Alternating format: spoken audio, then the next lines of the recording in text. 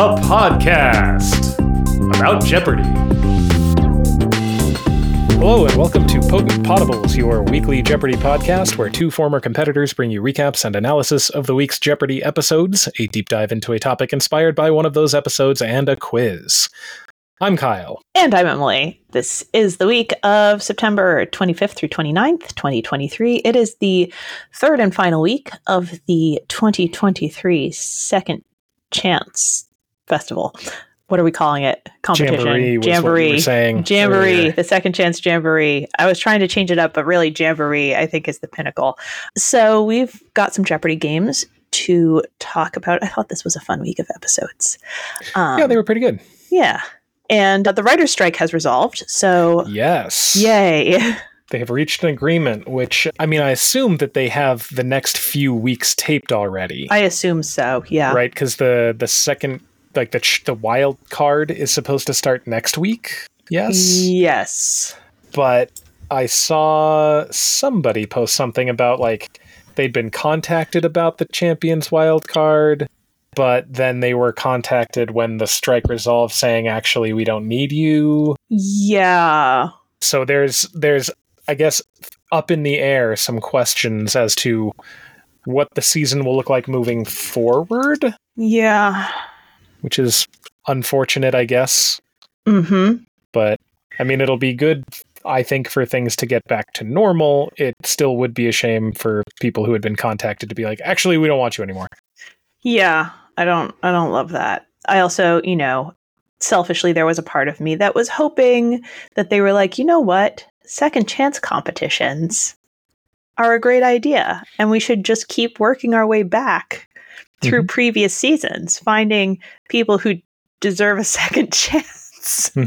Because I can think of a handful of people who are on season 35. They haven't worked their way back quite that far, so... Yeah, no, this was seasons 38 and 39. Yeah. Or was it 30? Yeah, 38 and 39. I believe that's correct. Yeah. And so I don't think they're gonna. I think that this was all kind of filler until the writer's strike got resolved, and I suspect we won't see this again, but I don't know. Yeah, I don't either, unless we get another season of Super Champions like we did. Yeah. Like if we get a whole bunch of tournament qualifiers, then they might say let's do another second chance because we had a lot of people who ran into buzzsaws. But I'm also pretty sure that the whole production team, Michael Davies especially, is just not going to touch anything pre-Michael Davies. Yeah, if that makes sense. With God, what was his name? Mike Richards. Yeah. I think they're going to stay away from anything with Mike Richards, except for no, James Holzhauer wasn't with Mike Richards. He was still in the season with Harry Feinstein. Yeah. The whole guest host situation, I think they're treating that as like that was a previous time, and we are moving on from that. Yeah, we recognize it, and we are starting fresh. Yes, which is unfortunate. Yes, unfortunate for me, for people who were on Jeopardy in days past, and would like would love to have some of the same chances that the more recent contestants are getting. Although it doesn't escape me that a lot of people audition for Jeopardy. A lot of people would like their first chance, and anything that replaces new shows with new candidates. Every week of Jeopardy that is bringing back second chance contestants and wild cards and whatever, that is 10 people who are not getting their first chance. Right. That's Jeopardy. How are you doing, Kyle? Oh, I'm doing okay. I mentioned multiple times that I'm it seems like I'm in the process of getting hired for a job, but that process is taking a while. And it is not up to me. And that is hard for me to accept in my heart. I want to just be like, listen, I'm here. I'm ready. Let's just get this going. Yep. But that's okay. Yeah. Nobody else is going to ever have the same sense of urgency as oneself about getting one employed. Right. Exactly. Yeah. It is more important to me than anyone else. So yeah, that's fine. Not, that's frustrating. that's, and it'll happen when it happens. That's fine. So, but other than that, I'm doing fine. Just kind of getting into the fall routine. How are you? I am also getting into the fall routine. I mentioned on the podcast last week that my daughter was in the middle of auditions for her first through third grade theater troupe Beauty and the Beast production. She got the role of Mrs. Potts. Yay! Yeah. So we're really proud of her. We're very excited. I'm going full theater mom. And yeah, so that's the big news around here. And then in the video game news, I have returned to Yoshi's Crafted World, which was a video game that my kids gave me for Christmas that I set aside because I had a few different video games that I was given. And also I wanted to do Breath of the Wild before Tears of the Kingdom came out. So I'm back to Yoshi's Crafted World now. And it is a really cute and fun little platformer. It's so charming. The whole visual style is, it looks like things are made from craft supplies. So the whole, all the scenes are made of paper towel rolls and bottle caps and milk cartons and, cardboard, whatever. That's cool. So, yeah, it's very cute. And the gameplay is fun. That's us, but hey, let's talk about Jeopardy! So Monday, September 25, we have the contestants Colin Beasley, a private investment professional from West Palm Beach, Florida. Jelana Cotter, a senior data analyst from Dade City, Florida. And Elaine Philadelphia, a consumer insights researcher from Washington, D.C. And the Jeopardy! Round categories are International Relations, Best Original Screenplay Oscars, What's in That Chip, Shakespeare Logs On. I'm not sure what's going on with this category title, but you name the Shakespeare character who is monologuing or dialoguing. U.S. Capitol Airport Codes, and Fix the Malaprop. Airport codes, man. You just gotta know them, apparently. Yeah. Also state capitals. Yeah. I mean, I don't know. State capitals are a little bit easier. Yeah. Because they have, things about them. And there's one per state. Airport codes, sometimes they relate to the location. Like, most of these did. Actually, pretty much all of them did, right? The 200 was HNL, that's Honolulu. 400 was LIT, that's Little Rock. Yeah. Oh, although you were supposed to name the state, not the capital or the airport, right? Yeah. Oh, that's fair. Yeah. U.S. Capitol Airport Code. Yeah, that's fair. Yeah, you need to give the state. So I guess you do need to know those.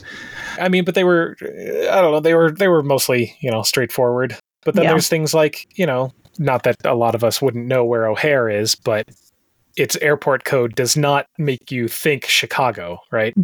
Heathrow does not make you think London unless you know that it's there, right? A lot of airport codes don't point you just by the letters to the location. Right. Yeah. EWR is Newark, New Jersey. It's like you missed the first letter. Yeah. So close, New Jersey. I like the malaprop category just because I think those are fun. If you do them on purpose, they can be very, very comically, worthwhile. If you don't do them on purpose, then it's kind of embarrassing. But Neptunium was discovered at the Lawrence Berkeley National Lavatory. That's the laboratory. Hilarious. That is very funny. The myth of syphilis. Daily Double number 1 is in What's in That Chip at the $1,000 level. It's pick number 9. Jelana finds it. She's at 2,600. Elaine is at 2,600. And Colin's at 600. She wagers 2,600, which she should. Gets the clue. Mackey's of Scotland makes chips crisps with hints of this awful dish that Robert Burns once addressed. And she gets correct with what is haggis. I'm not sure I've ever had haggis. I don't think I would ever want to have haggis, to be honest. Yeah, I might skip that one. Yeah. But, I don't know, with foods, I'm always like, I should try it once. You can say, if you try one single bite, you can say you've tried it. Yeah. And somehow being able to say that I have tried it seems worth one bite of, something I might not like. Yeah. I mean, I've had some stuff that tasted nasty and like felt nasty in my mouth. So I'm okay. Like I can try anything, and I shouldn't, maybe I'll like it. Maybe I'll love it. At the end of the Jeopardy round, Elaine is at 6,400, Jelana's at 7,000, and Colin is at 3,000. Double Jeopardy categories are A Place in History. So that's what those lyrics say. Indiana Wants You. French Literature. White House Pets, and Farming Phrases. The $2,000 level of Indiana Wants You was an insta-get for me. The 1920s study of an all-American place dubbed Middletown was based on this M city in eastern Indiana. Jelana got it. That's Muncie. I lived in Muncie for a few years. Went to Ball State University. Go Cardinals. Muncie is a place that exists. It was a great place to be in grad school when you had no money and not a lot of time to do other things. I think that is a good description for me of Muncie. I liked the whole White House Pets category. John Quincy Adams was allegedly in possession of a pet alligator. That's unexpected. Now, how much time do you think JQA spent with this pet alligator? Or was it just kind of like, yes, we own one and it is out in the pond? Yeah. Like, I hope you don't put it out in the pond. Where else are you going to put an alligator? We used to own some cats. Don't know what happened to those. Yeah. It's hard to... Other pets, we just keep losing. That alligator is very loyal, though. Yeah. There was also a mention at the $400 level of the Bidens' two dogs, Champ and Major. You needed to name the breed. Colin got that. Those are German Shepherds. Major apparently has been having biting incidents, and I think has been sent back to live in... No, maybe not. Is he still in the White House? I know there were talks of it. I don't know if he actually did, because, of course it makes news when the president's dog bites someone. Yeah. I need to look into it more. My sister sent me a kind of low-key conspiracy theory that's like, German Shepherds are very intuitive. There are a lot of people who don't like this president. Maybe Major's onto something. Sure. Yeah. I liked also the $400 level of, so that's what those lyrics say. Got a long list of ex-lovers. They'll tell you I'm insane is in blank space, but her mom heard it as got a lot of Starbucks lovers. Mama Swift misheard that lyric by Taylor Swift. Colin knew that one as well. That's really funny. Yeah. I mean, Taylor Swift fans and Starbucks lovers, that's a... It's a crossover for sure. It is. It's a close Venn diagram. Yeah, I tried to get on the. I had FOMO about the Eras tour and tried to get on the list to get tickets to go to Indiana. Speaking of Indiana, and see Taylor Swift, but I did not even make the wait list. Yikes. So, yeah. Yep. Not surprising. I'm interested in seeing Taylor Swift, but not if I have to pay the secondary market prices. Right. Yeah. That's for sure. Yep. Daily Double number 2 is in A Place in History at the $1,600 level. Pick number 3. So early on, Colin finds it. He's at 5,000 with Elaine at 6,400 and Jelana at 7,000. So he wagers looking to take the lead. He wagers 3,500. And his clue is, after taking up on another island, the Knights of Rhodes became the Knights of this place. And he tries what is Templar. If you've heard of the Knights Templar, but you don't know what that is, that sounds like a very reasonable guess to me, but it's the Knights of Malta. Which is... I mean, it is the Knights Templar, and they're like, their base was on Malta. But I had forgotten. Templar is, Templar refers to the temple, but Templar itself is not a place, right? Right. So yep. It's not fulfilling the requirements of the clue, and they also were known as the Knights of Malta. Yes. So Yeah. So unfortunate miss there for Colin. Daily Double number 3 is in White House Pets. It's down at the $1,600 level, pick number 10. And Elaine finds this one. So they all got one. She's at 8,400. John's at 11,400. And Colin is down at 300. She wagers 3,000 to try and tie with Jelana. Gets the clue. Here's the president's wife, Grace, with their pet raccoon, Rebecca, a star attraction at the White House. And they showed a picture. She doesn't know, guesses who's Eisenhower. It would be interesting for Eisenhower to have a pet raccoon, but that's Coolidge. Grace Coolidge. Yep. So at the end of the Double Jeopardy round, Elaine's at 8,200.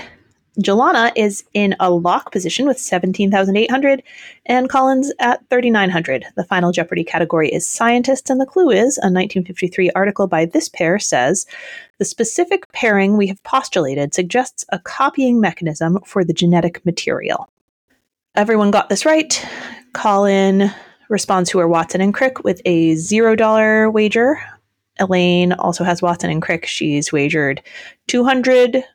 Not really sure why that amount, but sure. And Jelana also has who are Crick and Watson. She's put it in the other order, and she wagered 1,000, not risking her lock.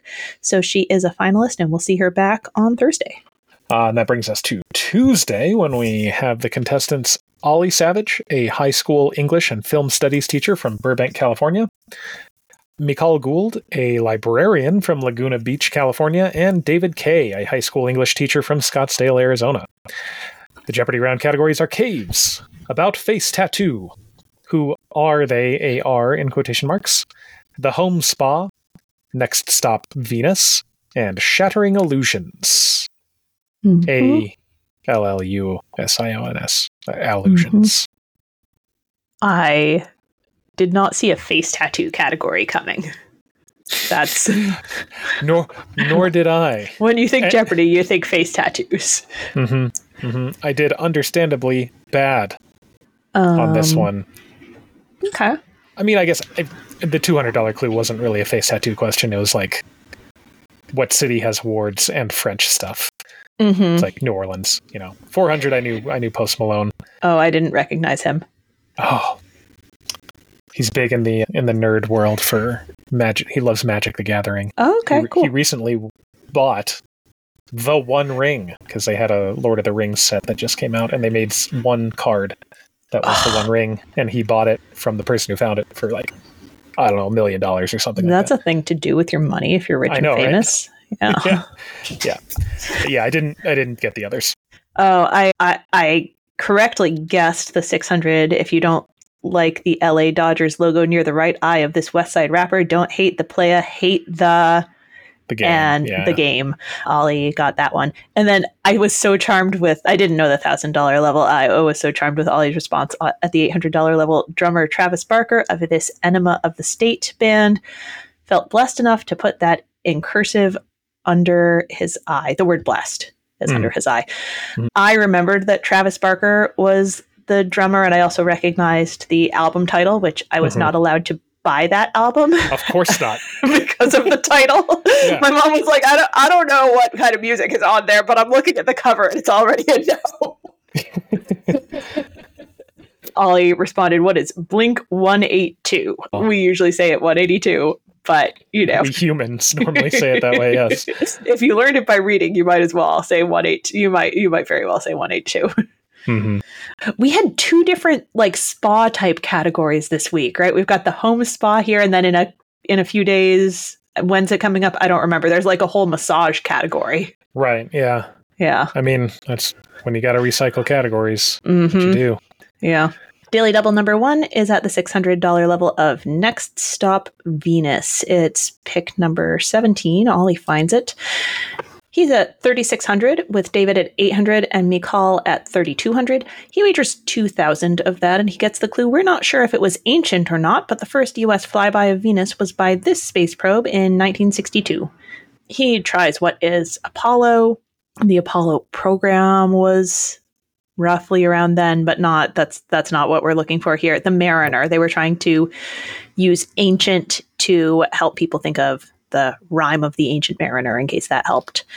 So he drops down a little, and at the end of the Jeopardy round, David's at 2,400, Mikal is at 4,400, and Ollie is at 2,800. And we have the double Jeopardy categories: American Islands, In the Corporate Arena, You Could Put an Eye Out, Medicine and History, Translate the Britishism, and Sailing the Three Seas. Each correct response will have the letter C in it 3 times. The $800 level of Sailing the Three Seas. This college degree is total BS. And David rang in and then hesitated, I think, to make sure, because it's sort of a rude thing to say about the wrong thing. A Bachelor of Science.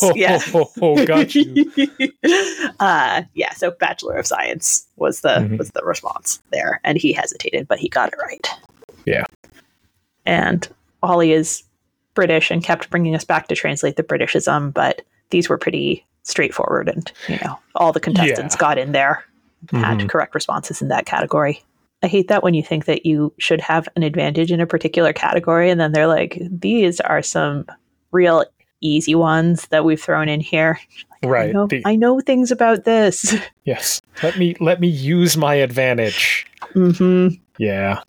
There was a triple stumper about Wells Fargo, and they referenced the Music Man in the clue, and I was so tempted to do a whole Music Man deep dive.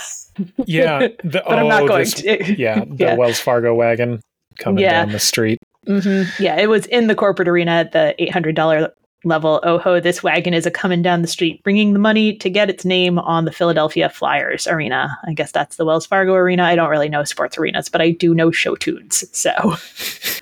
Yes. I sang that song. I danced to that song. Of the songs in that musical, it's not a bad one. I think it's the worst one. Oh, no. Okay, I probably have forgotten a bunch of them. What's worse? Gary, Indiana is 100% Oh, no, that one's horrible. One. Yeah. That is by far the worst one. Shapoopy is up there. All right, Shapoopy is bad. Yes. Wells Fargo Wagon is fine. Shapoopy is the price you pay for Trouble in River City to be a song that exists in the world. Yeah. I've mentioned this before. I had to sing it. I was Marcellus when we did it. It was, yeah. And that made it abundantly clear that whole musical is written for one man, and that's it. There's the quartet valid. songs or whatever, and that's fine. And then every other song that has a man singing, if it's not the chorus, is Harold Hill. Except for Shapoopy, which is Marcellus.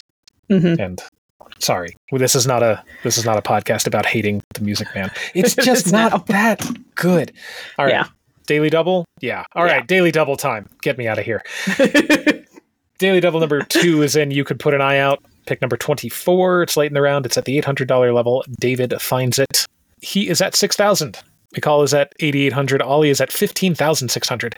He wagers 1,000. Gets the clue. 1964 saw the first time a man threw this 300 feet, and the first time a woman threw it 200 feet. And David guesses what is a shot put. That could put an eye out, but I think the pointier object is the javelin, which is what they were going for. Yeah. How far do people throw a shot put? The distance made me feel like it was a lighter object, Yeah, because 300 feet is a football field. Yeah. If a professional football player throwing it the length of a field is super impressive, I just don't think a shot put is going to go 300 feet. Yeah. Yeah, the world record for shot put is 77 feet. Yeah, because it's pretty dense. Yeah. So. We just had a shot put and hammer question in Learned League, which I also got via a show tune. Shot put I figured out. There's a song about throwing the hammer in Matilda the Musical. Of course. Of course. Daily Double number 3 is American Islands at the $1,200 level. Pick number 25. They're back to back. So David finds this one also. He has just missed that javelin question. So now he's at 5,000, but the other two are right where we left them. This time he wagers 2,000. He's going a little bigger, trying to get into contention, which is smart. I think sometimes people wager smaller after they've missed. Smart move here, I think. He gets the clue, damaged in a 1906 earthquake. The first lighthouse on the West Coast was located on this island. And he figures it out. It is Alcatraz. So at the end of the double Jeopardy round, David's at 7,000. Mikhail is at 13,200. Ollie is at 15,600. Final Jeopardy category is publications.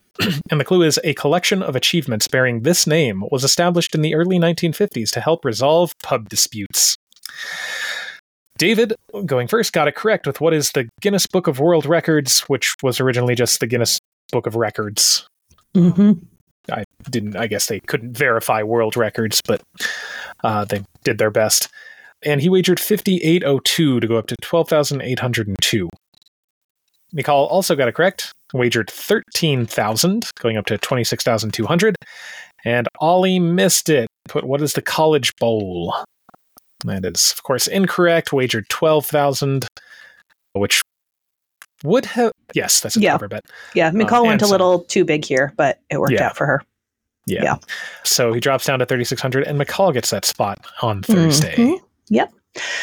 So on Wednesday, the contestants are Allison Pistorius, an actor and assistant professor from Houston, Texas, Mark Lucas, a strategist from Redondo Beach, California, and Barb Fecto, a high school librarian from Beverly, Massachusetts. And the Jeopardy round categories are Law and Order, Brad to the Bone, a Soviet Union, Funeral Officiants, Tricky Questions, and Mixed Nuts. That's an anagram category. Yes, which I don't know if Barb knew because it was the first pick at the $800 level. The clue is used in baklava and ice cream, iota chips. She guessed what are walnuts, which if you know it's an anagram category, hopefully you're not going to guess that with, not using the letters that are up there. So I think she just guessed like a nut that is in baklava and could be in ice cream. Mm-hmm. Yeah, maple walnut. Doesn't fit. Do y'all have maple walnut ice cream out there, or am I showing my New England? No, we have maple walnut. We got lots of different walnut or ice creams out here. I like maple walnut, but it's pistachio. It's what they're going for. And Allison said, "What are pistachios?" Which was ruled correct, and then later taken away because she added an S, making it plural, which doesn't work for the anagram. Mm-hmm. The tricky questions categories at the $800 and $1,000 level, Barb had a couple of unfortunate misses. I think she was trying to lean into the meta game of it a bit too much. The 800 was of Boris Karloff, Lon Chaney, or Colin Clive, the one who played the title role in the 1931 film Frankenstein. She guessed, what are none of them? Because Frankenstein is the doctor, not the monster. That is incorrect. I mean, Frankenstein is the doctor. However, Colin Clive did play the doctor. So that's what they were going for. I figured that was the trick there, but I didn't remember the cast beyond that Boris Karloff was the monster. Yeah. Right. Yeah, it would have been a coin flip. I'd have been like, I don't know. Yeah. And the $1,000 level, the brother-in-law of your mother's unmarried only sibling. Is this relative to you? Barb tried. What is no relative? Because, that person doesn't exist, I guess was what she was thinking. But it's your father, right? If your mother's unmarried only sibling has a brother-in-law, then that person is your father or stepfather. Right. Yeah. Nobody got that one. That was a triple stumper. Right. But Barb did know that there is no dirt in a hole. That's true. How much? Yep. How many cubic feet are there? None. No cubic feet. There is none earth. None earth. Indeed. Yeah. And I liked the funeral officiants category because, you love death. Yes. I've had teachers call me to be like, your children are talking about funerals and cemeteries a lot. I'm like, that's because that's my side hustle. Well, They talk about what they know. Nobody remembered the $1,000 level. Ralph Abernathy conducted his friend Martin Luther King Jr.'s funeral service at this church. Martin Luther King Jr.'s church was the Ebenezer Baptist Church. Daily Double number 1 is further up in that funeral officiants category at the $400 level. Pick number 26, and Barb uncovers it. She's at 1,200, Mark's at 3,400, Allison is at 0, and she wagers everything, which she should. Gets the clue. In April 2005, Joseph Ratzinger officiated at this man's funeral. She wasn't able to come up with anything, clearly didn't recognize the name. That's Pope John Paul II, as Ratzinger was the future Benedict the 16th. So she drops to 0. So at the end of the Jeopardy round, Barb is at 0, Mark is at 3,400, and Allison is at 1,600. Double Jeopardy categories are Title Women, Musicals with M in quotation marks, Rivers of Africa, The Pipe Organ, Let's Party. They're looking for political parties of presidential candidates, and Sounds Fractional. Now, I thought for sure that the pipe organ was going to be about something other than pipe organs, but it was actually just about pipe organ. Like, it was about the musical instrument, not about, like, you know, internal organs of the body or things like that, which I enjoyed. I like the pipe organ. Yeah. The $2,000 level was a triple stumper. It's the hands-on name for an organ keyboard. The instrument seen here, they showed a video, has 4. Some have 6. Mark guesses what is a register. It's not a bad guess, but those are manuals. Manuals. Yeah. Because you put your hands on them. Except for the pedal one. You don't put your hands on it, you put your feet on that one. Right. Rivers of Africa covered some of the stuff that you covered in your Rivers deep dive. Yeah. Way back when. Way back when. I don't know if we talked about, because, you know, there's a ton of rivers in the world, but 1 ton of river, that's a ton feels like the wrong unit. Right. Yeah. Seems too small. Yeah. Yeah. So, but we touched on the Blue and White Nile, the Congo/Zaire. I don't know that we covered the Draw River in Morocco, also called the Wadi. So. Yeah. Maybe we did do the Volta, touched on the Volta. I think you might have mentioned the Volta. Yeah. They did not do great with the political party category, though. Oh, yeah, no. Mark knew that Henry Clay was a Whig, the $800 level. All the rest were triple stumpers. They couldn't remember Ralph Nader was in the Green Party. Eugene Debs as the Socialist Party. I feel like that one should have been, I don't know, more gettable. Ross Perot in 96. How soon we forget. Third party billionaires. That was the Reform Party. And then Henry Wallace was the Progressive Party in 1948. Fun. Daily Double number 2 is entitled Women at the $1,600 level. It is just the second pick. Barb started us off at the $2,000 level there and then got it and took us to the $1,600. So she finds it and she's made it up from 0 to 2,000 with the other contestants right where they were at the beginning of the round. She makes it a true Daily Double and she gets the clue of Virginia Woolf socialite, first name Clarissa. And she knows that is Mrs. Dalloway. So she gets herself back in the game. Her Daily Double number 3 is in the Rivers of Africa category at the $1,200 level. Pick number 15, and Mark finds it. He's at 5,800. Barb is up to 6,800, and Allison is at 3,200. He wagers 3,800, gets the clue. The mighty Okavango River stretches from Angola to this desert in Botswana, where it becomes a swamp. And I don't know if he's thinking of rivers instead of deserts, because he says, what is the Zambezi? Yeah. But they're looking for the Kalahari Desert. So, yeah. I mean, it's a rivers category asking about a desert. They mention a swamp. I could see how it gets a little confusing. Yeah.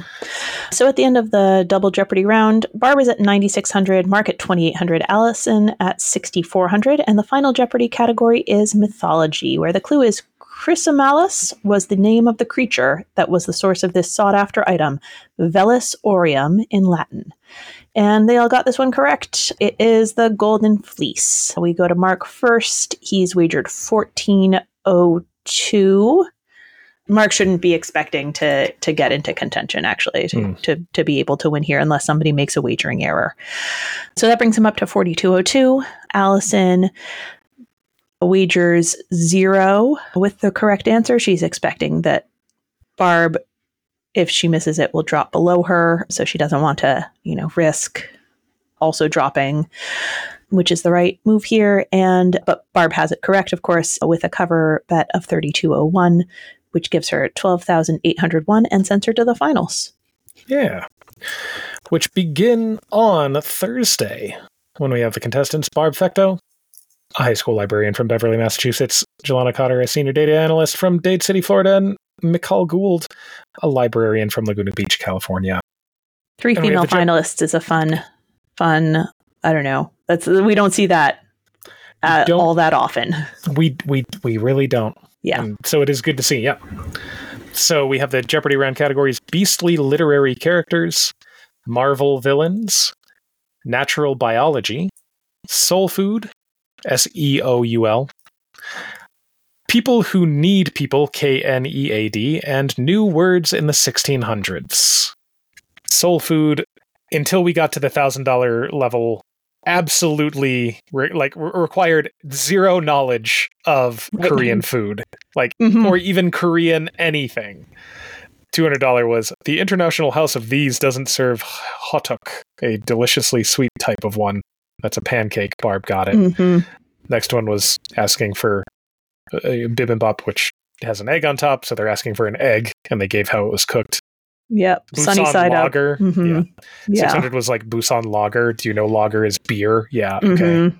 Yep. And they asked for the canned meat Hormel makes. Right, is spam. Right. Mm-hmm. It wasn't till $1,000 clue when we got a picture, and a B is for this Korean staple, barbecued often with garlic and ginger. That's bulgogi. So at that point, you kind of need to actually know something about Korean food. Ken didn't mention it, so shockingly, but he lived in South Korea as a child for quite a while, I believe. Yeah. Here's that massage category you got. You were talking about the need people. Mm-hmm. Yeah. Which the $1,000 level on-site massage is also called this type, which comes from the Latin for body and can mean relating to a large company that's corporate massage. I don't know. I hadn't encountered that term, and I'm not sure on-site, maybe on-site, at a place of business, right? I don't know. I've also been at church, denominational conferences where they're we know that ministers don't take care of themselves. So there's a massage therapist here, for on-site, 10-minute, chair massage things so that you can, I don't know, have a 10-minute massage and, deal with the fact that working 80 hours a week for a church that doesn't pay you very much. Yeah. My churches have not, I'm not trying to throw shade at my particular churches, but anyway, on-site massage seems broader than that, but I think the Latin and relating to a large company pin it. So Jelana got it. But yeah, we had a whole massage category. I also liked beastly literary characters. We had a Beatrix Potter question, which one of my early deep dives was about Beatrix Potter when we were very early when we were figuring out what we were doing. But I'm not sure how much I got into each individual character and what kind of animal they were. In A Tale by Beatrix Potter, Tom Thumb and Hunca Munca are too bad these rodents. And Barb tried rabbits, but Jelana got the rebound. It's mice. Yeah. Daily Double number 1 is at the $1,000 level of beastly literary characters. It is pick number 5, and Jelana finds it. She's at 1,200 with Mikal at 800 and Barb at -400. She makes it a true daily double, great call, and she gets the clue. The title character of this 19th century tale had a pretty white star on my forehead. I was thought very handsome. That last part is in quotation marks, and Jelana recognizes that is Black Beauty. Something kind of notable about Black Beauty is that it's written in first person from the horse's point of view. Yeah.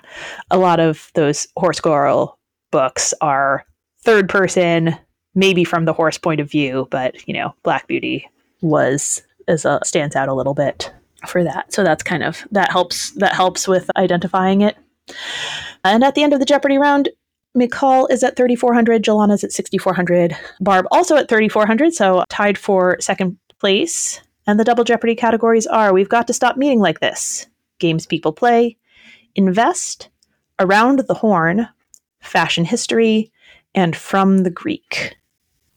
Jelana is a senior data analyst. I'm not sure exactly, what that means, data, but what kind of data, what kind of employer she has, but she did get 4 out of the 5 invest categories. Yeah. So probably knowing data helps you with money. Mm-hmm. And a lot of money people need data analysts. So yes, indeed. Makes sense. It was interesting to see Barb get the $800 level of games people play. Like, I'm not trying to make assumptions about age or anything, but the clue is dating back 50 years, Maze War and Spasm are some of the first of this type of video game, abbreviated FPS. She got it right. That's first-person shooter. Mm-hmm. I wonder if she's more of a Call of Duty or CSGO or like, you know, Valorant, Apex Legends, Fortnite kind of player. You know, maybe all of them. Maybe she just goes home and just grinds the ladder all night. You know, she's a high school librarian, so maybe she maybe she just plays with her students. Maybe she needs to know, knowing video games gets you a lot of credit with the high schoolers, I think. Daily Double number 2 is in Around the Horn at the $1,200 level. Pick number 4. Barb finds it. She is at $5,400. McCall is at $5,000. Joanna's at $5,200. It's very close, and she bets it all, which I like, to try and get a good lead. The clue is an around-the-world yacht race that requires sailors to round Cape Horn awards a trophy named for this author. And, she guesses who's Thor Heyerdahl because she listened to my Kon-Tiki dive. Yeah. And she was like, well, it's got to be that because how would they not talk about something relevant? It is, in fact, Jules Verne who wrote about going around the world. Thor Heyerdahl did write, right? Like, you talked about that. He was a writer, yeah. He was a writer. I think she slightly mispronounced Heyerdahl. If they had been looking for Heyerdahl, I would be worried about whether she had gotten, like, all those, like, vowels and consonants exactly correct. I remember thinking, I hope if it's right, I hope they take, I hope it's close enough. Yeah. And then she also finds Daily Double number 3, pick number 19 at the $1,600 level of We've Got to Stop Meeting Like This. At this point, she's down at 400 with Mikal at 7,400 and Jelana at 17,600. She says, "You're killing me, Ken." And then she does what she has to do, which is to wager 2,000. And she gets the clue in February 1945. FDR, Churchill, and Stalin met at the Livadia Palace near this Black Sea resort. And she sighs heavily and she says, "What is Walt Disney World?" Because she does not know that it's Yalta. Barb has really won me over in this game. So Yalta, and Ken says maybe Stalin would have enjoyed Disney World more. Disney World, of course, opened in 1971. But, she knew.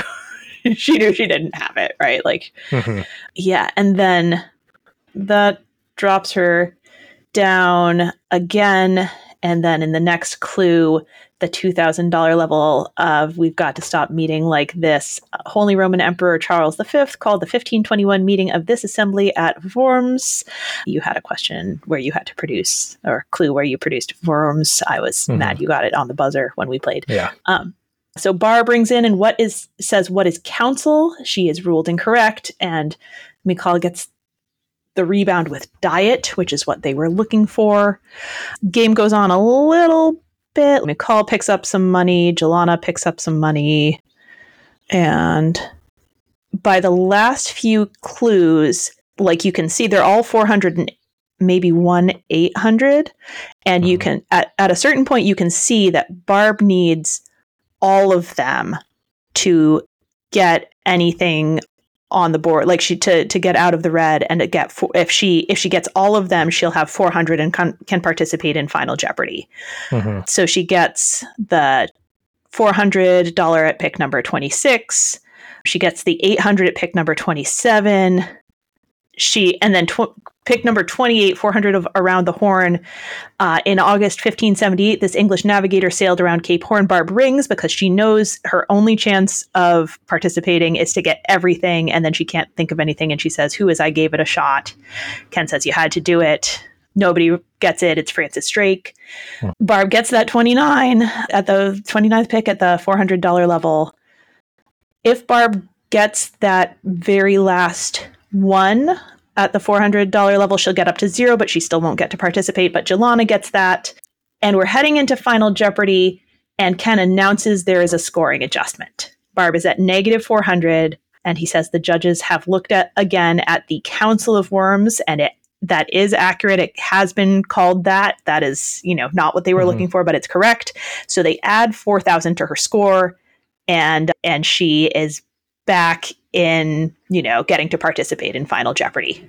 Right. Which is a big deal because it's a 2-day total point affair. Like you're missing out on a lot of potential value there if you don't get to play. So we get to Final Jeopardy. Barb is at 3,200. McCall is at 11,400. Jelana is at 19,200. And the category is symphonies. Love it. And somehow I just knew that it was going to be this because it's always this. The clue is debuting at Carnegie Hall in 1893. It was written by a European living in New York and partly inspired by the Song of Hiawatha. They all got it correct with What is the New World Symphony. Barb wagered everything. Smart. Goes up to 6,400. McCall wagered 10,000. Goes up to 21,400. And Jelana also wagered 10,000, going up to 29,200. Just in case anybody's wondering, it is also Dvorak's Ninth Symphony, if you want to be, technical about it. Anyway, they all got it, and Jelana especially is, set up in a good place for the next game, but so is McCall. And Barb isn't out of it. 6,400 is a lot more than 0. Yep. And so that brings us to Friday. We have the same contestants as yesterday with the scores that we just mentioned. And our Jeopardy round categories are The Ship of State, Weird Al Parodies, That's a Vegas Casino, Chemical Formulas, Back to School, and Words That End with E.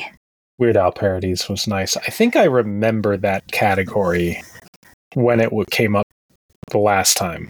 Like, you think that they use just all of these clues, like they're just recycling these? I feel like it, because unless, if you're asking about Weird Al parodies, they're going to be the same songs, but it did feel familiar. The $600 clue, of course, was in there. Encyclopedias and a case of turtle wax were among the prizes Al didn't win in this song and video. That's near and dear to our hearts. That's, of course, I lost on Jeopardy. I got that. There was laughter, but I seem to recall that being a correct response on Jeopardy before. Yeah.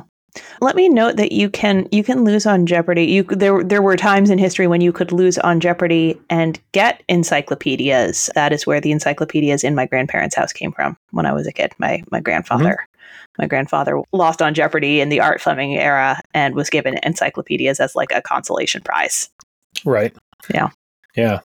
And just on the topic, back when like Wheel of Fortune started, people didn't win cash, right? Like they won, they earned money that they then redeemed for prizes at the end. And there was like a ceramic Dalmatian or something. Like it was the cheapest thing. And so like, if you had a little money left over, that's what you'd grab. I think, like, I remember my parents telling me, I don't remember this actually happening, but because, I was too young at that point or even not alive. But yeah, I believe that is the way that it was. Yeah. Oh, that's interesting. I like that cash is just the consolation prize now. I think that's a lot easier. Yeah. For everyone. Yeah, agreed. Especially because you have to pay taxes on the cash value of whatever you win, right? Like, yep. It might seem really cool to win a car. That would be a consolation prize. Yeah, yeah, but you do have to pay taxes on the car or whatever. God forbid it's a very expensive encyclopedia. It's going to put you in the poorhouse. Yeah. The $1,000 clue of the Ship of the State is one of my, I don't know, is it a pet peeve? I don't know if I'd describe it as that, but a tidbit that I like to remind people of. In 1862, the captured and rebuilt USS Merrimack was relaunched as the CSS This State. McCall got it. That's the Virginia. The Monitor and the Merrimack did not fight each other. The Monitor and the Virginia fought each other. Yeah. I don't know the names of Vegas casinos. So that was a tough category for you? Mirage and Luxor I recognized as the names of Vegas casinos, but like Flamingos, Treasure Island, and New York, are those all casino names? Well, the Flamingo, okay. All right. But Treasure Island, yes. New York, absolutely. Yeah. Huh. Right. You have lived your life out east. Yes. Us out here in the West, we make our pilgrimage to the City of Lights, as we call it. Yeah. I'm going to have to go to Las Vegas someday. I drove out there in college one summer because Google Maps told us that was where the nearest In-N-Out was. And then as we were driving there, like we just did it in one jaunt because we were, college kids. As we were driving on the highway, we saw a sign for In-N-Out in like St. George, Utah, but it was the middle of the night, and we were like, we're just going to go to Vegas. How far did you drive to Las Vegas to go to In-N-Out Burger? I mean, it took like 12 hours. Okay. I think.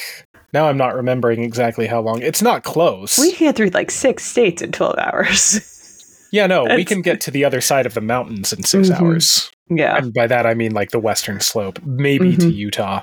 Yeah. And then Utah's pretty big. And then you gotta get all the way down to the bottom of Nevada. So yeah. Anyway, Daily Double number 1 is in the Ship of State at the $800 level. Pick number 19, Jelana finds it. She's at $3,800. McCall is at $2,600. Barb's at $4,200. Treacher's $2,200. Gets a clue. In the 1860s, a paddle wheeler named this plied the waters of the same named river around Fort Yuma.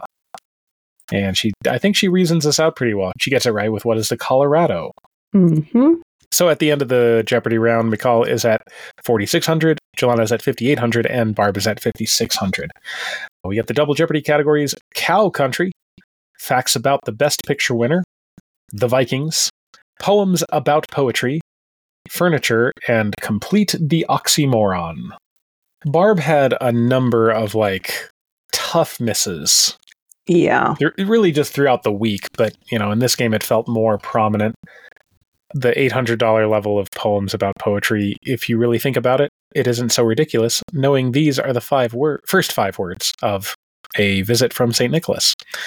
And she guesses what is on the night before Christmas, but twas the night before Christmas, which Jelana got the rebound. And then we had that earlier category where of the tricky answers or whatever, where she got caught up in the meta of it. There was the one that turned into a triple stumper about glucose in the chemical formulas, where she said sugar and couldn't guess the wrong, more specific. Right. They were looking for glucose there. Yeah. We had a more Learned League overlap. We had a Learned League question recently about the term berserk. Mm-hmm. And then similarly in the Vikings at 400, a recent paper posits the herb henbane as a probable source of this legendary Viking rage during battle. That was a triple stumper. Berserker. I've never totally understood how to use that word. A berserker? Yes. Well, it is a noun. A berserker was a person. Yes. This legendary Viking rage, right? A berserker was a person, but it makes it okay, got it. All right. Yeah. They were known for their And then rage. we get the adjective berserk, right? Mm-hmm. Yeah. Mm-hmm. Got more Ethiopia at the $2,000 level of Cow Country. Gotta have Ethiopia wherever we can. Cattle breeds from this Horn of Africa country include the Ogaden Zebu and Nilotic Sangha. That's Ethiopia. Jelana got it because, good for her guessing. Maybe she didn't guess. Maybe she knew that. But Horn of Africa country, if it's on Jeopardy, it's pretty safe to be Ethiopia? Probably. Mm-hmm. Daily Double number 2 is at the $2,000 level of Facts About the Best Picture. Barb finds it at pick number 13. She's at 7,200 with McCall and Jelana tied at 10,200. She makes it a true daily double, which given the subtotals going into this game, I think she has to do. Yeah. She gets the clue. Doug Jones said the latex rubber suit he wore in this film acted as a sponge. And you see her kind of trying to figure it out, sort of talking herself through it. And she can't come up with anything. And eventually she says, "What is the whale?" That is not correct. The shape of water was the response here. The creature in the shape of water. So, unfortunately, she drops to 0. Daily Double number 3 is pick number 24. It's at the $800 level of Furniture, and Jelana finds it. She's at 11,400. McCall is at 10,200, and Barb has gotten herself back up to 7,600. It's really impressive. Yeah, I saw that number. I was like, wait a minute. Yeah, she turned it around, She got back up there. Jelana wagers 3,000. Gets the clue. This name was once used for a divan introduced to Europe from Turkey. Now it's a low footstool. And she gets it correct with what is an ottoman. Mm-hmm. And you can hear Barb kind of off out of the frame saying nicely done, which, yeah. And also like, it's good sportsmanship for Barb to be happy for her, because I think Jelana missing this one is maybe Barb's very last chance. Right. But she gets it. And at the end of the Double Jeopardy round, Jelana is in a lock tournament position, assuming that she can get the math right and know that she doesn't need to wager anything, which, hopefully at this point she'll have that down. She's at 16,400 for this game. McCall is at 11,000. Barb's at 7,600. The final Jeopardy category is U.S. Senate history, and the clue is in 1805, after 4 years presiding over the Senate, he left the chamber, calling it a sanctuary, a citadel of law, of order. And this was a triple stumper. Barb guessed who is Richard Todd. That's her husband, who, little heart, who I don't think probably presided over the Senate from 1801 to 1805, but a nice shout out. And she did not wager anything. And Michal tried who is Jefferson with a $10,700 wager. Also not correct. And Jelana tried who is James Madison with a 2201 wager. And so our cumulative scores here, Barb ends at 14,000. The second runner-up, she'll take home $10,000. Michal finishes with 21,700 for the tournament and will get a $20,000 first runner-up prize. And Jelana is the tournament champion with 43,399 for this 2-day total point affair.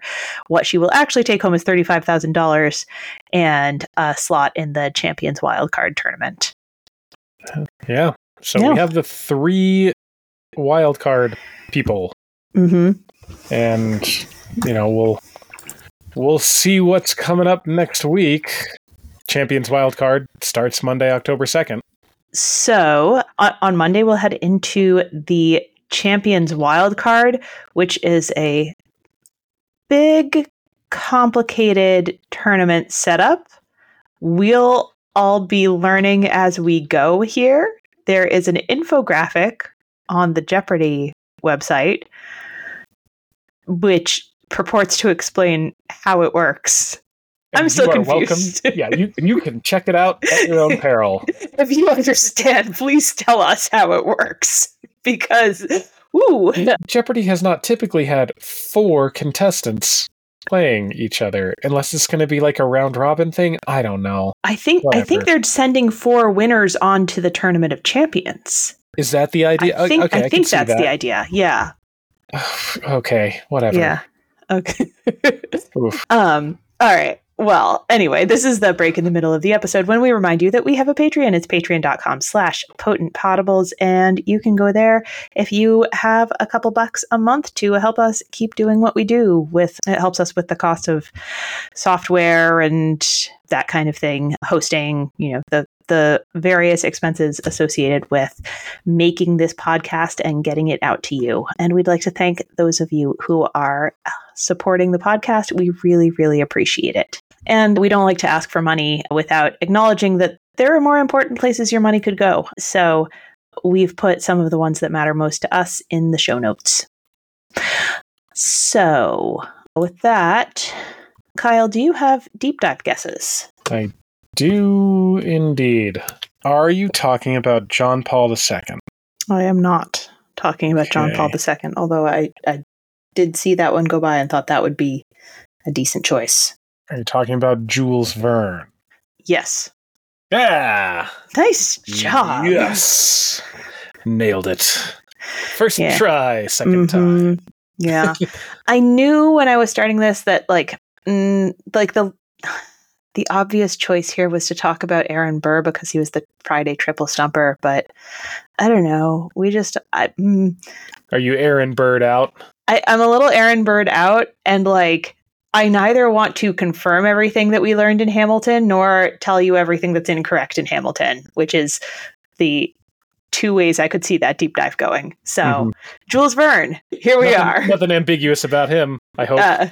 Yeah. Jules Verne, of course, was the triple stumper in Around the Horn at the $1,200 level on Thursday, an around-the-world yacht race that requires sailors to round Cape Horn awards a trophy named for this author, and Barb couldn't come up with anything. We've talked about Thor Heyerdahl, but Jules Verne is the response they were looking for. So, hey, let's learn a little bit about Jules Verne. We probably know a little bit about Jules Verne. So, Jules Verne was born on February 8th, 1828, on Ile Feydeau, an island on the River Loire within the town of Nantes in France. His parents were Pierre Verne, an attorney, and Sophie Allotte de la Fouille. You're going to find out that I don't pronounce as French quite as well as I pretend to when I'm correcting Kyle. Well, you do it better than me, so if you want to sound like you got it, just have me say it. Mm-hmm. He was the eldest child of the family. He had one younger brother and 3 younger sisters. In 1834, at the age of 6, he was sent to boarding school. The teacher, Madame Sambin, was the widow of a naval captain who had disappeared some 30 years before. She often told, probably like lost at sea, right? But she often told the students that her husband was a shipwrecked castaway and that he would eventually return, like Robinson Crusoe from his desert island paradise.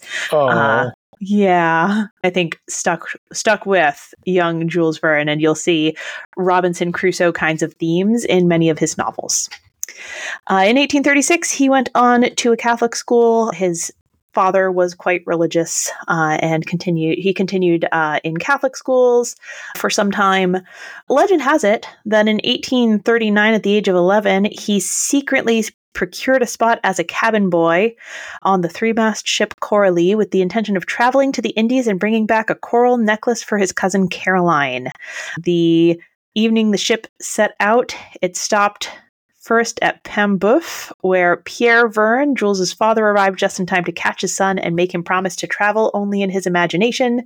So that's an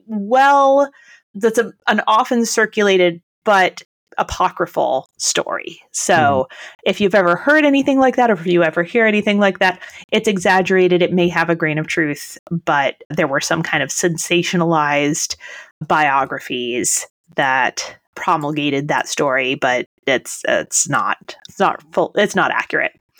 But interesting and widely known enough that I thought it was worth mentioning here. Yeah. Sure. From 1844 to 1846, Verne and his brother were enrolled in the Lycée Royal in Nantes, and then Verne took the baccalaureate, kind of a French kind of academic certification, where he received the grade good enough, or, assez bien. It sounds better in French. Also, that's so fun. Yeah. Did I pass? It's good enough. Yeah. You can. I think you can get like a pass, like a bien, or like an assez bien, like a good enough. On July 29th, 1846, he got that. By 1847, when Verne was 19, he had taken seriously to writing long works in the style of Victor Hugo. He wrote one called Un Prêtre on 1839. I could translate 1839 into French, but it would take me a minute. Yeah, a priest in 1839 with a pretty kind of negative take on Catholic schools. And he wrote 2 verse tragedies, Alexander VI and The Gunpowder Plot, as well. His father had in mind that Verne, being the firstborn son of the family, would inherit the family law practice and would not attempt to make a career in literature. So his father sent him to Paris to begin his studies in law school, and also, according to family legend, to distance him temporarily from Nantes. If you remember his cousin Caroline from the exaggerated or fabricated story about like trying to go to the Indies to get a coral necklace for his cousin Caroline, he'd fallen in love with his cousin Caroline. So yeah, he got sent away to Paris, and his cousin Caroline married someone else more suitable while he was away. Yep. That's cool. Good. Yep. We're all good with that. He passed his first year law exams in Paris and then returned to Nantes for his father's help in preparing for the second year. There he met a woman named Rose Herminie Arnaud Grostière. She was a young woman, 1 year his senior. He fell intensely in love with her. He wrote and dedicated about 30 poems to her. Her parents were not interested in this match. They married her to a rich landowner 10 years older than her, which broke Jules Verne's heart. There are echoes of that throughout his fiction. His novels include a significant number of young women married against their will. And there are some, sort of very heartbroken kind of letters from him to his family, his mother, around that time period. In July 1848, Verne left Nantes again for Paris, where his father intended him to finish law studies and take up law as a profession. He was arriving in Paris during the French Revolution of 1848, which, as far as I can tell, it didn't really disrupt his life or his law studies, but, I think shaped his, was interesting, shaped him. Yeah. He used his family connections to make an entrance into Paris society. His uncle introduced him into literary salons, and while continuing his law study, he got connected in theater. He wrote numerous plays. His letters to his parents at this time primarily focused on his expenses and also on some health problems. He had violent stomach cramps. It's hypothesized that he may have suffered from colitis.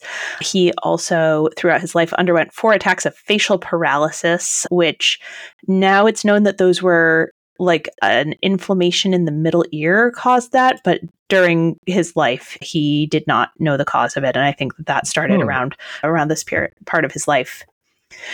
He was writing profusely and frequenting literary salons, but also continued pursuing his law studies and graduated with a licence en droit, a license to practice law, in January 1851. Through his salon connections, he came into contact in 1849 with Alexandre Dumas through the mutual acquaintance of a celebrated chirologist of the time, the Chevalier d'Arpentigny. And if that name sounds familiar to anyone, you listened to my very first deep dive on this podcast about palm reading. Chirologist, a palm reader. They were they connected through a palm reader. Full circle. Yep. Verne became close friends with Dumas' son, Alexandre Dumas fils, Alexander Dumas Jr., and showed him a manuscript for a stage comedy he'd written. The two young men revised the play together, and through arrangements with Alexander Dumas, Senior, they had it produced at the Théâtre Historique in Paris in June of 1850. In 1851, Verne met with a fellow writer from Nantes, Pierre-Michel François Chevalier, known as Pietre Chevalier. He was the editor-in-chief of the magazine Musée de Famille. The Family Museum is the English title of that.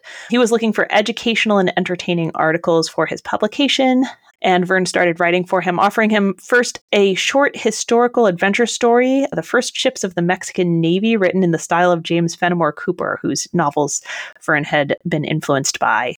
That was published in 1851. And then in the same year, a second short story by Verne, A Voyage in a Balloon, was published. Verne, through the Dumas family, was put in contact with Jules Sylvestre, a stage director who'd taken over the directorship of the Théâtre Historique and renamed it the Théâtre Lyrique, the Lyric Theatre. Sylvestre offered Verne the job of secretary of the theatre with little or no salary attached, and Verne accepted, using that role to write and produce several comic operas in collaboration with some of his associates. And he also joined with 10 of his friends to found a bachelor's dining club called the Onze Sans Femmes, the 11 bachelors, or, without wives. Yeah. Mm-hmm. For some time, Verne's father pressed him to abandon his writing and begin business as a lawyer, but Verne was arguing in his letters that he could find success in literature. In 1852, his father offered Verne his law practice in Nantes, and Verne decided conclusively to decline that, continue his literary life, and refuse the job. Meanwhile, he was spending a lot of time at the Bibliothèque Nationale, conducting research for his stories. It was in this period that he met the geographer and explorer Jacques Arago. The two men became good friends, and Arago's influence led Verne toward travel writing and travel, like narratives, travel fiction. Musée de Famille continued to publish works by Verne in various genres until 1856, when he had a serious quarrel with Piet Chevalier and refused to continue contributing. Verne was beginning to form the idea of a new kind of novel, a roman de la science, a novel of science, which he envisioned allowing him to incorporate large amounts of factual information that he was, researching in the bibliothèque. In May 1856, he attended a friend's wedding where he met the bride's sister, Honorine Anne Hébé Morel. She was a young widow, 26-year-old widow with 2 young children. He was interested in her and received a job offer from her brother to go into business with a broker. So looking to kind of stabilize his income and get a chance to court this young woman, he took that position.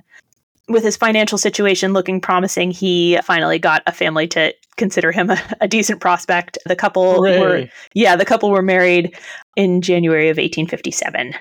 He left his work at the theater and took up a full-time job as an agent de change on the Paris Bourse. So basically a finance job. He was getting up super early every morning so that he could write before going into work for the day. Continued to consort with his bachelor's club, although all 11 bachelors were married by this time, and was continuing to frequent the bibliothèque to do scientific and historical research, much of which he copied onto note cards for future use. He would use that note card system for the rest of his life.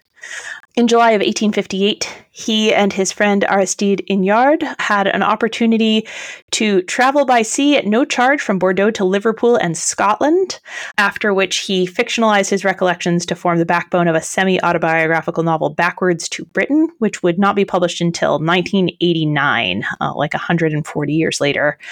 They had an opportunity for a second trip as well to Stockholm, and they traveled to Stockholm and then on from there.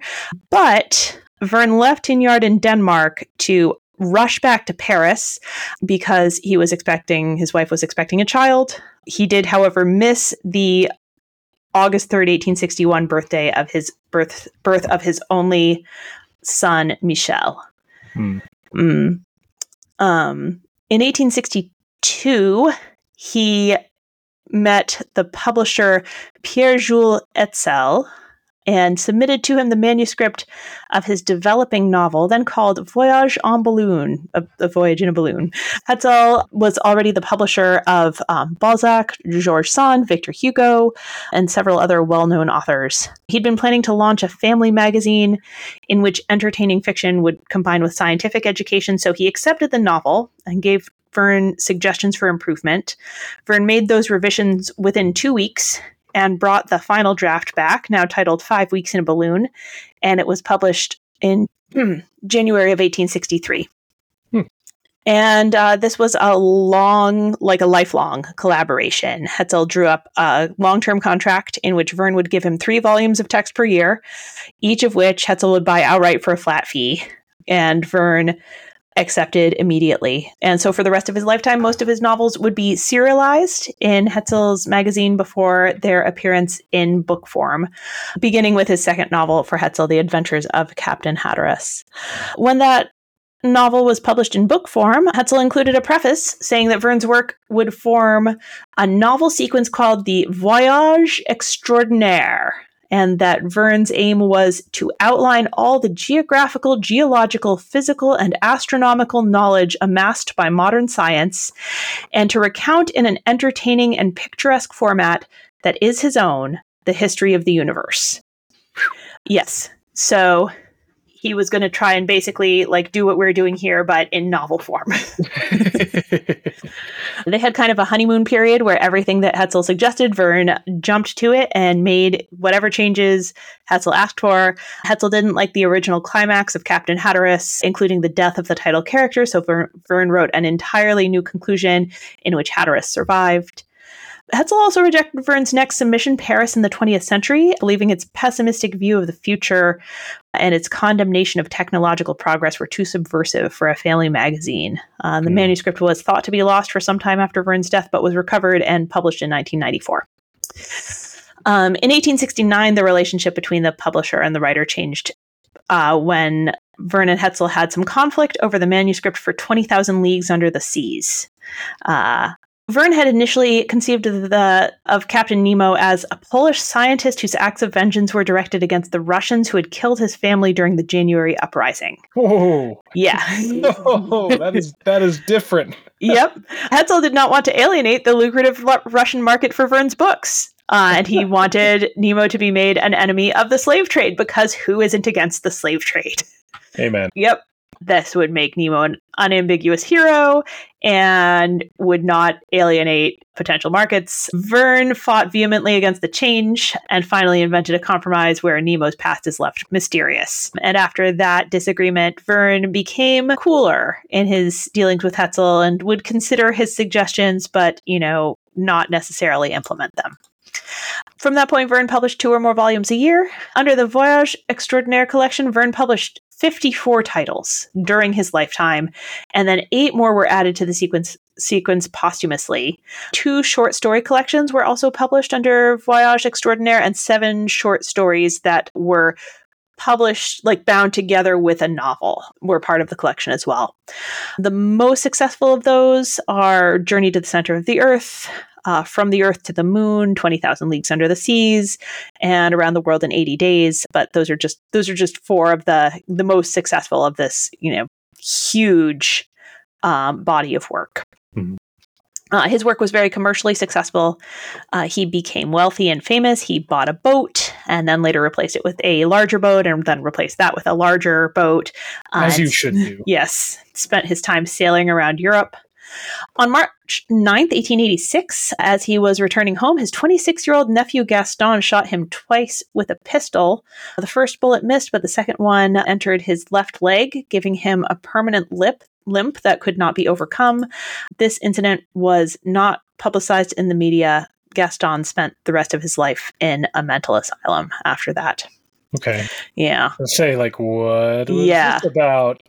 Yeah, I think... I don't know more than that.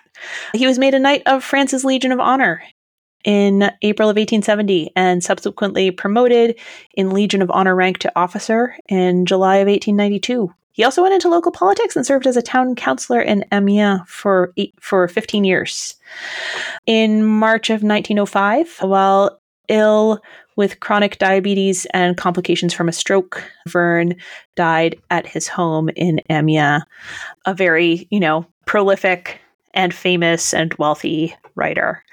His son, Michel Verne, oversaw the publication of the novels Invasion of the Sea and Lighthouse at the End of the World after his death. The Voyage Extraordinaire series continued for several years afterwards at the same rate of 2 volumes a year. It was later discovered that Michel Verne had made extensive changes to some of Verne's work, and the original versions were eventually published at the end of the 20th century by the Jules Verne Society. A novel titled The Barsac Mission was published under Jules Verne's name, but it turned out to have been basically written by Michel, inspired by 2 unfinished manuscripts. So after his literary debut, Verne was enthusiastically received in France by writers and scientists. George Sand was an admirer of his work early on. However, as he grew in popularity among readers and also playgoers, because there were stage adaptations of some of his works, and especially Around the World in 80 Days was a very successful one. As he grew in popularity, that led to a gradual change in his literary reputation. Many contemporary critics felt that Verne's status as a commercially popular author meant that he couldn't be really taken seriously as a literary figure. That he was, a genre-based, kind of sellout, writing, dreck for the masses or whatever. Yeah. There were various snubs from the academic and literary elite, which stung Verne. But, I guess he had his big boat. So, however, after Verne's death, there was the rise of the Jules Verne cult, a steadily growing group of scholars and young writers who took his work seriously as literature. Some of his fans founded the Society Jules Verne, an academic society for Verne scholars, and his reputation improved over the decades as his stylistic and thematic influence became more recognized. His reputation in English-speaking countries has been considerably slower in changing. Translation of Verne into English began in 1852.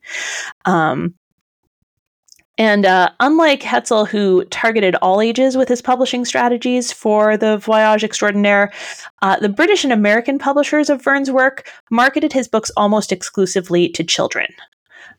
This was a business move that impacted, the way that Verne is perceived as an author in Anglophone countries.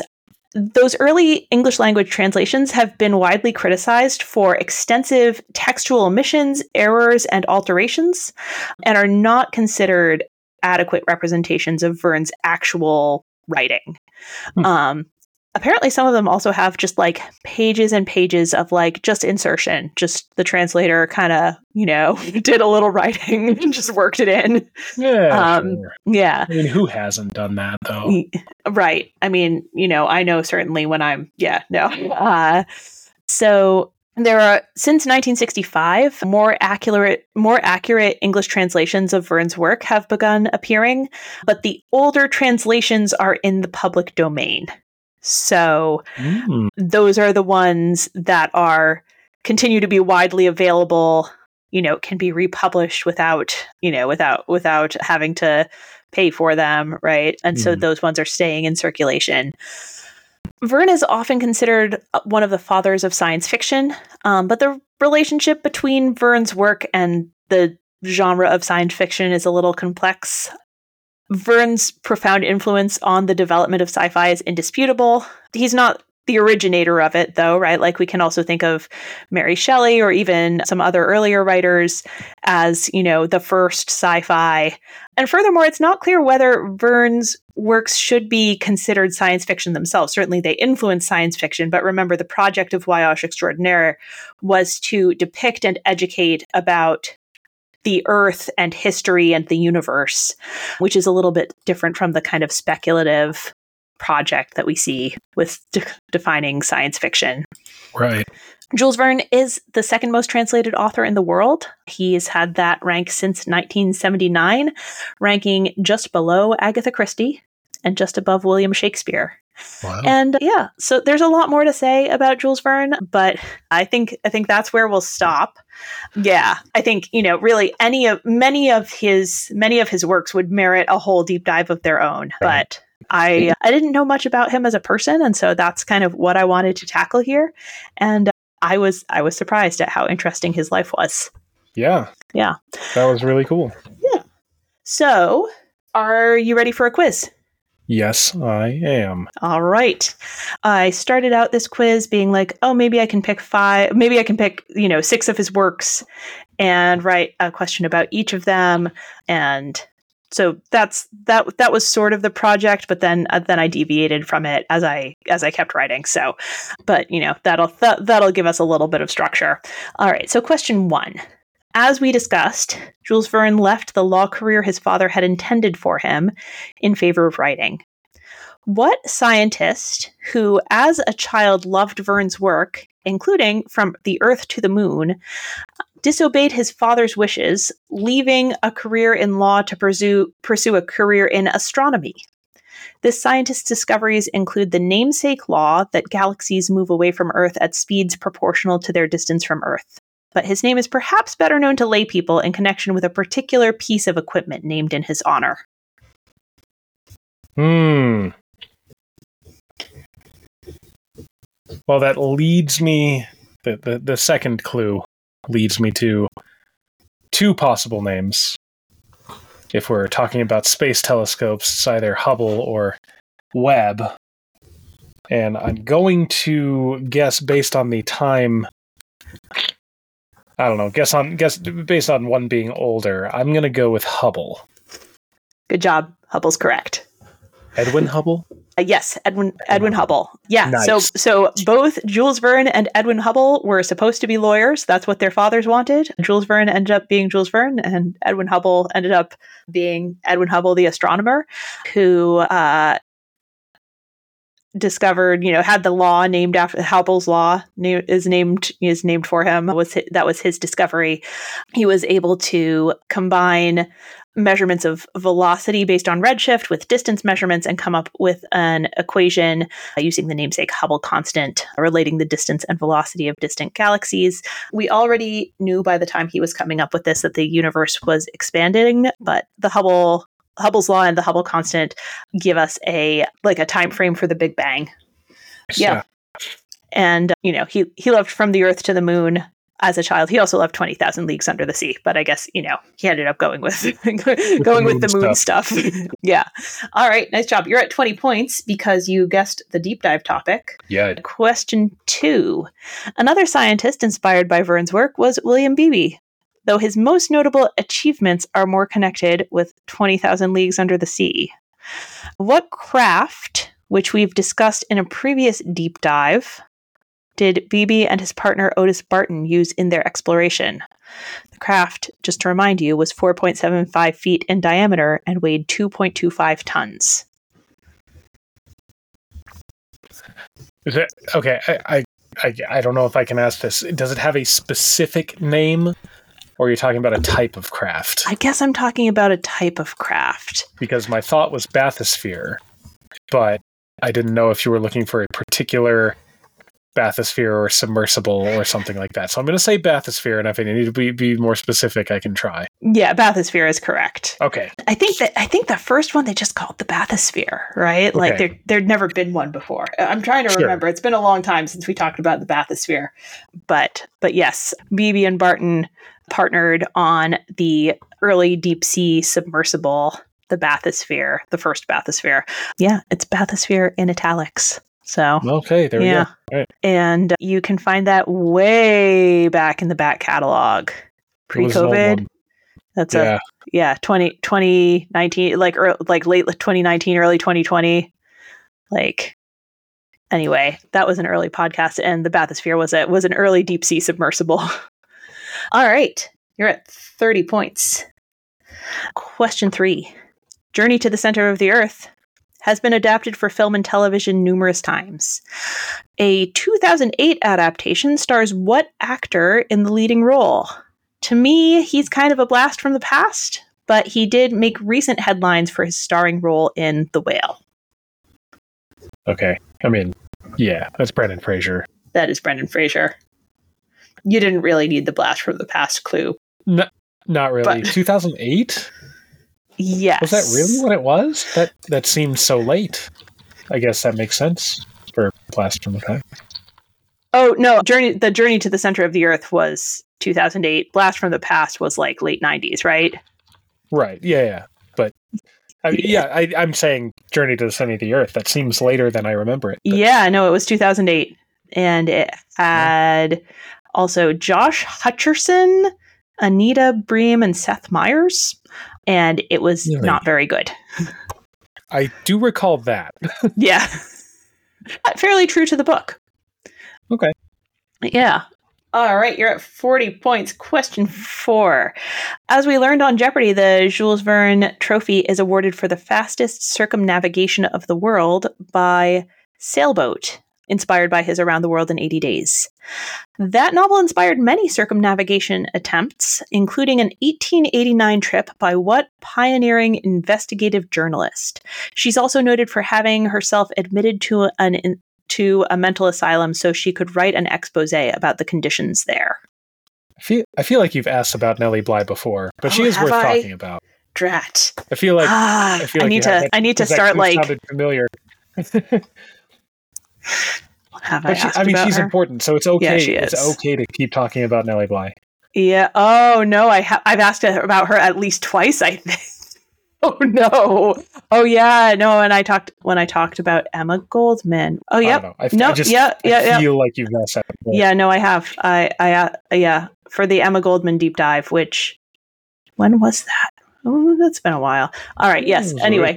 Yeah. Yeah. All right. Yes. So apparently this is at least my second time asking about Nellie Bly, but Nellie Bly is correct. Nice. All right. Speaking of her circumnavigation, she managed it in just over 72 days using steamships and rail travel. She met Jules Verne along the way, and then she wrote a book chronicling her journey. She had a rough crossing of the Pacific Ocean. She was 2 days behind schedule arriving in San Francisco, but her employer, Joseph Pulitzer, the owner of New York World, the paper she was writing for, chartered a passenger train to bring her to Chicago from San Francisco. It made record time, and she made up some of the time she'd lost. All right. Nice. You're at 50 points. Question 5. Verne is often cited as an influence in the development of what aesthetic/science fiction subgenre? These works incorporate retro-futuristic technology and often Victorian or Wild West settings. Familiar works within this subgenre include Philip Pullman's His Dark Materials, the 1999 film Wild Wild West, and the 2011 film Hugo. I mean, those are not the first ones that I think of. I had a hard time figuring out which ones you would think of, but sorry, go ahead, do your guess. I mean, my guess is cyberpunk, or not cyberpunk, steampunk. Mm-hmm. Yeah, steampunk is correct. Yeah. Yeah. Okay. Because they do fit. Those are not the titles I typically go to. Yeah. Although now that I'm trying to think about it, I'm like, what do I go to? I really just picture more of the aesthetic, right? I don't necessarily. Yeah. And then I was trying to think of like what works would be familiar, like, to Kyle, but also I they've got to be things that I know or that I, have heard of at least. And then of those, I'm like, what does Kyle know? What will other people know? Like, what's widely known? Like, I don't know. Steampunk, it's surprisingly elusive. Yeah. I mean, it shows up in a lot of places, but yeah. Interesting. Yeah. So the term steampunk was coined by science fiction author K.W. Jeter, who was trying to find a general term for works by himself. He wrote steampunk works including Morlock, Night, and Infernal Devices. Also Tim Powers, who wrote The Anubis Gates, and James Blaylock, the author of Homunculus. He was trying to find kind of a term for like that kind of vibe, and was the first person to coin the term steampunk. And they, sort of intentionally drawing on Jules Verne and H.G. Wells and kind of that era in their work. So yeah, steampunk. You are at 60 points, and the final category is geography. I mean, I have to go for it. Gotta bet it all. Try to get that max. Yeah, I think that's a good choice. All right. And I hope that this is kind of a softball. So here's your question. The title of Verne's first posthumously published novel, The Lighthouse at the End of the World, was inspired by a real lighthouse. That lighthouse stands on Isla de los Estados, across the Le Maire Strait from Tierra del Fuego. In what country? Tierra del Fuego. I believe that is in Argentina. And so because that's down, but am I thinking of something right? No, it's my gut. I'm going to go with it. Argentina. Oh, good. I'm so glad you did. It's Argentina. Yeah. Yes. Yes. Woo! 120 points.